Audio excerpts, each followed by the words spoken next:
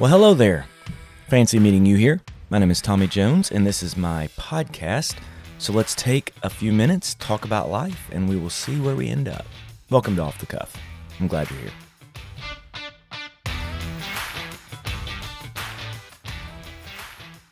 Hello again, guys, and welcome back to the podcast. My name is Tommy. I'm your host. So glad you're joining me today. I don't know if you guys ever heard, I don't know if the jingle I wrote for this ever actually made it onto a podcast, but I wrote a jingle and it said, "This is Tommy's podcast. Welcome to my podcast. I hope you enjoy my podcast. Let's have a little fun and talk about stuff." I feel like that my jingle got nixed by someone, and I'm trying to figure out who would possibly have the authority to nix a jingle from my podcast. But somewhere along the way. But if you've never heard that jingle, there it is. I hope you enjoy it. So today, this is just sort of a random one today, but that's all right because it's called Off the Cuff, and so it has permission to be random. What I want to talk about today is the topic of church membership. Been thinking about this for a long time. It was brought back up for me a couple of weeks ago. My brother Jeff called me and said, "Hey, he called me and was like, meet me at this conference in Conway. I'm going to be a speaker. I just want you to come with me." And I was like, "All right, sweet. That sounds great." So I drive to this conference in Conway. It was a conference for churches who had left the Methodist Church, left the United Methodist Church, and they were all sort of independent or looking to join this other organization or whatever. And so Jeff was one of the speakers there. So he calls me and says, "Hey, meet me at this deal. You're not speaking, but you're going to sort of be my entourage." And I was like, "All right, sweet. Well, whatever, At first, I was like, I don't want to go. He talked me into it. So I go. I get there, and when I get there, I'm walking into the conference, and someone comes up to me and says, "Hey, you're Tommy Jones." And I was like, "Yeah." And they're like, "Well, here's your microphone." And I was like, "For what?" And they're like, "You're going to be one of our speakers today, blah, blah, blah." And I was like, "Well, I didn't have that information." But I quickly jotted down some notes based on whatever the conference seemed to be about. And then Jeff and I were going to speak together, which was pretty cool. That was pretty fun. But during the course of our time, so Jeff and I are up on this platform together. There's a room full of people. Most of the people would probably be like maybe the more traditional people you might see at a church conference. So a little older, had been doing things a certain way for a certain time. But as Jeff and I were talking, the subject of membership comes up. And so they asked how we do members at our church. I answered. And when I answered this question, it was as if I had just made fun of the picture of their grandkid on their phone. I don't know but it was just bad. It was like I lost the crowd. And so I just thought maybe we would just spend a couple of minutes today sort of talking through some thoughts on church membership. And then I'll get to the plan we have here for those who don't know it, and then you'll probably see why everyone freaked out. But let's start with the issue. So a few years back, I wanted to begin to look at the way we did church membership. And the reason was this. We had a lot of members of our church. I don't know how many. Honestly, I really don't know. People would always ask me, how many, anytime you meet somebody from another church, the first question they ask every time is, well, how many members you got over there? And I would always say something like, I don't know, somewhere between, 40 and 50,000. Well, that's probably not in the ballpark of accurate, but I knew it was more than they had, and I thought that's really what the conversation was about, who had the most, so I just said some ridiculous number. The truth is, I don't really know. We had a lot. We had a lot of people who were members of our church. And you basically became a member by coming up in front of the church and saying, "I will support the church with my prayers, my presence, my gifts, my service, and my witness." And that was cool. I guess really, you're probably supposed to become a member through baptism or all these other things, and maybe we were supposed to have classes. I don't know. But what I saw was a high level of, I guess, public confession of, I don't mean confession of anything really deep. I mean confessing in public that I will support the church through my prayers, my presence, my gifts, my service. But I saw a very low level of commitment. As a matter of fact, we would see some people who had made this emotional decision to come join the church, and then we would never see them again. It was as if joining a church actually inoculated them to living inside of any real Christian fellowship. And then you would see obituaries where it would say, Billy Bob was a member of Grace Church for, whatever years. And I'd be like, I've never even heard of Billy Bob. I've never even heard of this person. And our church isn't that big where I never would have heard of someone who isn't actually a member for all these years. And so I didn't love the way membership was done at our church. And I'm not saying what we did after this was right. I'm just saying it was one solution. So I began to look at what membership looked like in the church. And if you've been to this church at all, you know I frequently go to the book of Acts when I'm looking at this. And I go to Acts 2:42 because I think this sort of, for me, describes what church was meant to be, or what the experience was meant to be like, or whatever. And so I'm not saying we do exactly what they did because it's contextual, but I think the heart of this is what it means to be a church member. Acts 2:42. It says this: "They devoted themselves to the apostles' teaching and the fellowship, to the breaking of bread and to prayer. Everyone was filled with awe at the many wonders and signs performed by the apostles." So here's what we know so far. There's people who have devoted themselves to studying the apostles' teaching. They're devoted to fellowship, doing life together. They're devoted to breaking bread and to praying. That's all gorgeous. And then it says everyone is filled with many wonders and signs. Everyone is filled with awe at the many wonders and signs performed by the apostles. So it means something's happening. They're out there doing something that people are seeing. Verse 44, all the believers were together and had everything in common. So there's a sense of great unity. It says they sold property and possessions to give to anyone who had a need.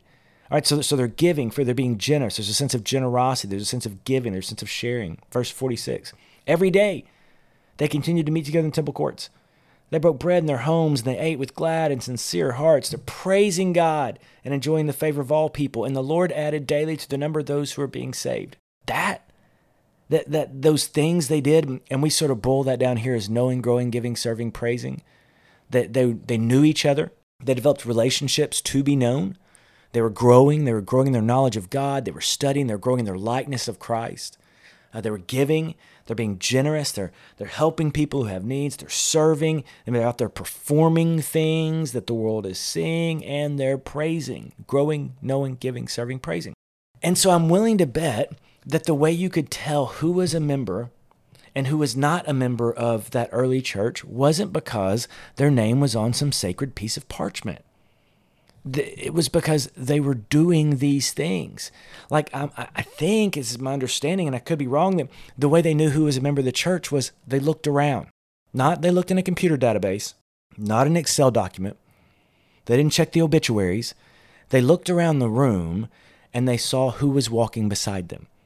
They looked when they were serving, and they said, oh, these people are serving with me. And I saw them at the worship thing, and they've been praying. These must be the other members of my church. I don't think it was a matter of having your name on a plaque, or, like, I think it was about you knew who was a member by who was there, by who was working, by who was giving, by who was serving, by who was praising. Who showed up at the party, those were the members of the party. And so for me, I was like, man, why don't we just begin to rethink membership? Why don't we quit doing this whole, put your name on a roll and your name will be on the roll forever, and you're a member of this church or a founding member of who cares? Whatever. What difference does it make? What difference does it make? And so we came up with this idea, and now you're about to see why I basically got booed at the pastor conference. Because I was like, well, why don't we just each year have people like come together in a gathering, and we'll have communion, which sounds like breaking bread. We'll praise, we'll have worship together, we'll pray, we'll like make a public, we'll bring a gift, a monetary gift, so we'll be sharing and giving. And each year, at the beginning of each year, we will come together, and whoever's in that room at that moment, those are the members of the church for that year. Now, at the end of a year, you can go do whatever you want, but you make a 1-year commitment to be a member of this church. And that means you make a 1-year commitment to knowing, growing, giving, serving, praising. Now, if someone can't be in the room, but they're there, and okay, they're still in. You're still in. I had that question 50 that, well, Tommy, I've been here for 5 years, and we're doing all those things, but we're not going to be able to make it that. Okay, well, you're still in. We're not legal. This isn't about legalism. This is about doing something different, but it's about giving people an opportunity to come together and make the statement that, hey, I'm in. So when I shared this idea, this thing we do at the conference, they were staring daggers. And I get it. Like, I'm not saying that this solution for church membership is the solution for everybody, but I don't think they were like, well, what about homebound people? How do you know if a homebound person is a member? Well, because before they were homebound, they were living like a member. And so just because they're not there doing that, in that situation that they were a member of the church. But having this role that when everyone's name is on it, and we like take this pride and, well, I was a member of blah, blah, blah. I think there should be pride in your membership, but the pride in your membership shouldn't be about your name being somewhere. It should be about what you do as a member of the body. And so again, I'm not saying this is the end-all be-all solution. It's got great holes in it. I had an idea one time, speaking of great holes, I was like, here's an idea for membership. After you've been there 10 years, you got to go somewhere else. You got to go somewhere else. You have 10 years, and once you've been there 10 years, then you must go somewhere else and start another church or serve in some new way. And that's obviously, that's not a good idea. It's a bad idea. That was one of my ideas, though, that got vetoed. But I do think we have to look and constantly think about what does it mean to be a member of a church. And the point of the 10-year idea was like the church needs to spread and grow, and we got to get out of our comfort zone sometimes. And I think there's probably better ways to do that than having a 10-year then you're out plan. Otherwise, I'd be out. So that's not what I want. But I think my heart on it is pure, that I want to look and instead of lowering the level of what it means to be a member, which is sort of what I felt like we had done. You just come up and you say this thing and then, okay, you're in, and we all clap like you've done something. It's not about that. It's about the way you live. It's about the choices you make. Because what you can end up with if membership is based on something other than what you actually do, you can end up with people who are really toxic members of a church. I mean, they're toxic. And like when toxic people are members of a church or think then they kind of begin to pollute the body. As a matter of fact, a lot of churches, the truth is, if some of those toxic people would leave, it'd be like the Ariana Grande song, "We got one less problem without you, baby." I mean, because toxic, if you're basing your church membership on, getting your needs met, or on someone noticing you, or on your name being on some sacred piece of parchment, if you're basing the membership on something other than obedience to Christ by living out as part of the body of Christ, then you're basing it on something that's wrong. You get people who say they're members of the church, but they constantly bash everything that's going on, and they never bring any complaints directly to the pastor or the staff. They just talk bad about everything. So that's not unity. That's stirring up division. Well, I would say that person's, if they were a member of a church, they were only a member because their name was on a paper. They're not a member because they're living like one. And so membership in a local church should be about living as a member of a local church, not just putting your name on some piece of paper. And maybe I'm even belaboring this a little bit, or maybe I'm overthinking it, but I don't think I am. I just know that you read Paul's letters, and he was kind of hard on people. He was like, listen, you want to be a member of this church, this is what it means. And it was like such a high, lofty, elevated thing. You look at the Acts story, in these people, Ananias and Sapphira, and they come and they didn't bring their best to the church, and they're dead. They die. It's pretty harsh.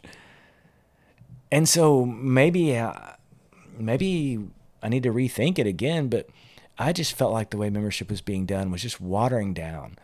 And if you have a bunch of people who claim to be members of a church, but they're not knowing, they're not growing, they're not giving, they're not serving, they're not praising, they're not living it out, nothing in their life reflects it, then they are a negative representation on that church and a negative representation of the gospel. And so they're not a productive member of the body. That's a part of the body that needs to be either restored and made healthy again, or it's a part of the body that probably needs to be amputated. But those are just some of my thoughts on church membership. I'd love to hear your thoughts on it. I've probably heard from a lot of you.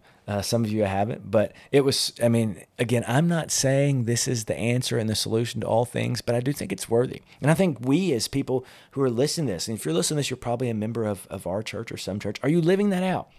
Are you a member because you wear the t-shirt that says grace? Or are you a member because you're really a contributing part of the body of Christ?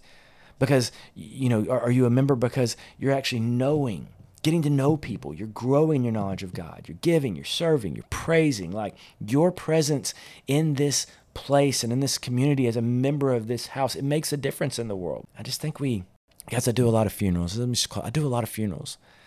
And they're like, oh, they were a member of blah, blah, Cornerstone First, Second Street Church of the whatever. I'm like, okay, and well, what did they do there? Well, they were a member. What you're telling me is their name was on a piece of paper. And so like, let's elevate the idea of church membership. And if you see in you that there is toxicity, that you're doing things that are hurting the church by your witness outside of the church, or by your lack of participation, or by your half-hearted participation, then pray that God gives you a restoring. Go to someone in the church, say, help me. I want to grow. I want to do more. I want to press into what I was really called to do. And this isn't about striving for God's love or anything. This is just about doing what people do who are members of a body of Christ. And so I think it's worthy of thought. Anywho, that's some thoughts on church membership today. If you have ideas, man, shoot them to me. I'd love to hear them. Tommy@thegracechurch.net. Otherwise, I will talk to you guys soon. I'm working on another 7-day deal, another 7-day devotion. I think I'm going to do one on the Holy Spirit, so look for that coming out pretty soon. Also, I've got some good interviews with folks that I'm lining up, so I'm excited, guys. We're going to have some fun stuff. But I love you, and thank you again for listening, and invite a friend to check this out. Talk to you soon. Jones out.